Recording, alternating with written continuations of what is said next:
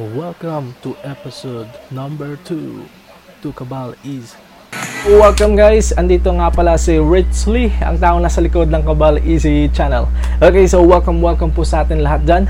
And of course guys, yung channel na ito sa mga bagong viewers natin, don't forget to like, share, and subscribe Cabal Easy channel. And para ma-inform ko po kayo sa mga susunod na videos na gagawin natin, pag-uusapan natin, don't forget to hit the bell button in the nasa baba po.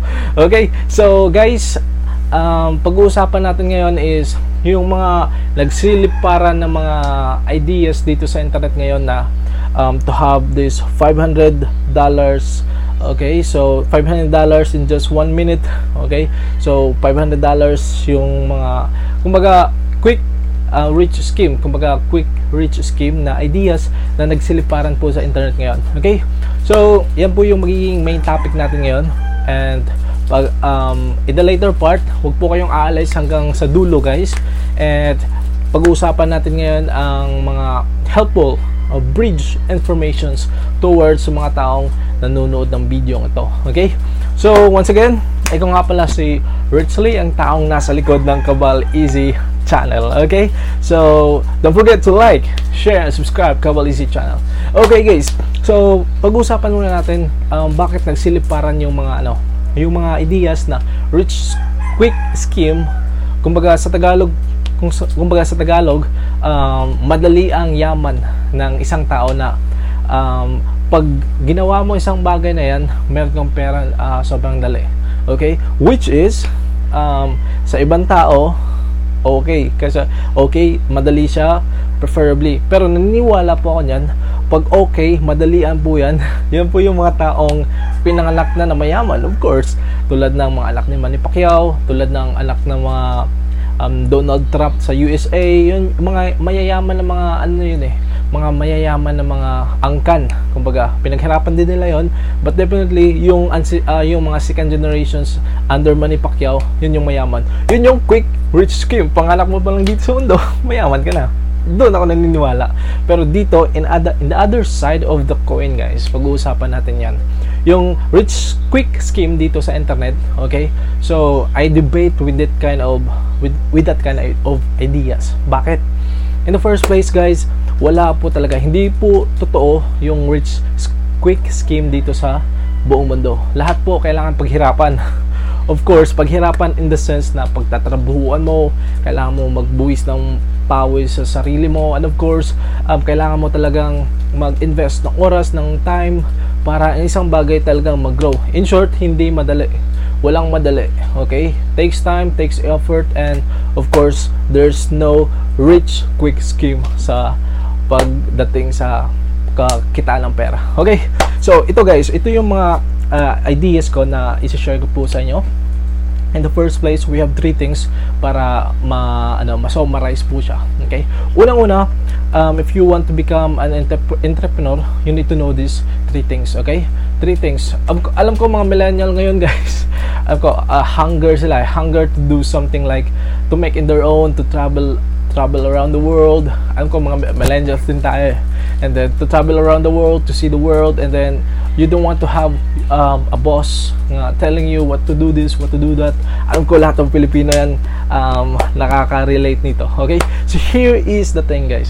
Okay? So right after nyo pag-graduate, okay, hindi man kayo gustong mag-aral ng kolehiyo, it depends on your choice, okay? So, wala tayong comment nun.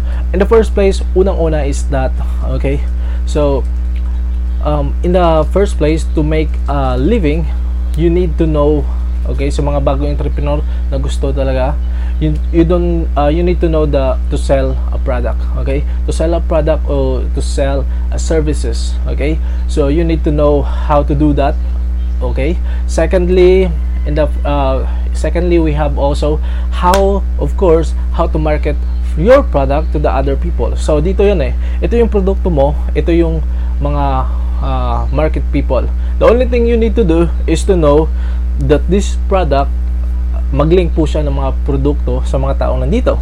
How to do that? Okay, of course, marketing. Okay, we need to know that one. And the third thing also is that yung mga taong bibili sa produkto mong ito, okay, so ito yung marketing, anong rason nila kung bakit sila bibili nito, which is, meron ng mga big players na nakalatag sa taas na pwede silang dumirekta doon, bibili sa'yo. Anong magiging rason kung bakit bibili silang product? Yung tatlong basis po yun, guys, is that we need to analyze in that things. Tatlo lang po, pinaka-basic lang po yun, okay? So, alam kong, ito po yung pinag-uusapan sa YouTube o di kaya sa mga iba't ibang platforms na yan. Okay, here's my quite a little bit explanations to it. Okay, so when you try to have a business, guys, when you have ideas to do something business, it's really hard, period. Okay, alam mo bakit? Walang successful na business just pagbili mo pa lang magkakaroon na yung maraming pera, which is a big no. Okay, so everything talaga kailangan test, experiment, experience. Yan po yung pinakauna, test.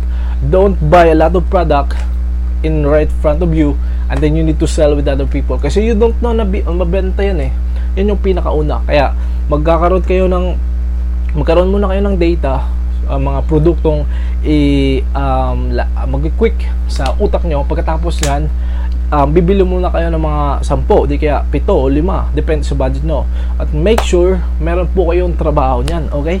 Meron po kayong corporate job before po kayong bibili ng madamihan na inventory, para kung nag-ooperate na po siya in a long way run, okay, nag-ooperate na po yun, hindi po kayo out of cash kasi meron pong cash flow dumadaan na sarili every single day. Kumbaga, don't quit your job, stay testing with this kind of products, okay? Huwag po kayong bibili ng madamihan na produkto in one single item kasi hindi mo po alam kung anong magiging market niyan at hindi mo pa alam kung anong kinalabasan ng mga market na yan, okay? So, ang daming mga big players at the here. And then, ito yung produkto mo, ito yung market mo, okay, neighborhood lang talaga. And then, one thing is that, of course, you need to do marketing. And then, since hindi pa kilala yung produkto mo, the only thing you need to do is to learn marketing. Okay, mag-i-enroll na naman kayo ng marketing.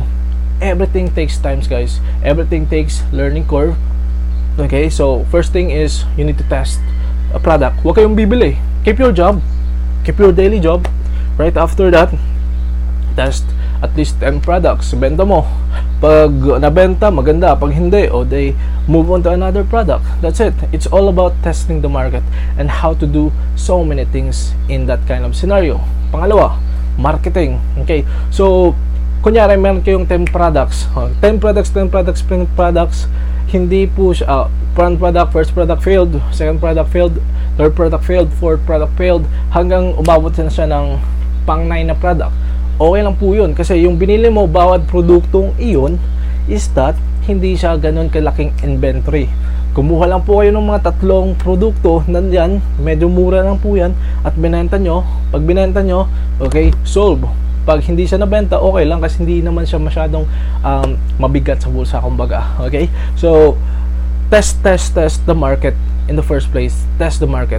Right after that, meron na po kayong ideas. Yan. Pagdating ng 9, okay, so masasabi nyo sa sarili nyo, pagdating ng 9, yung produktong mismo na binenta nyo, na 3 lang binili nyo, galing sa supplier o galing sa distributor, nabenta po siya. And then, mark the date from 1 and from how many days you got the supply, how many days to the suppliers, and how many days consume in that one day. So make a data with 9 product po.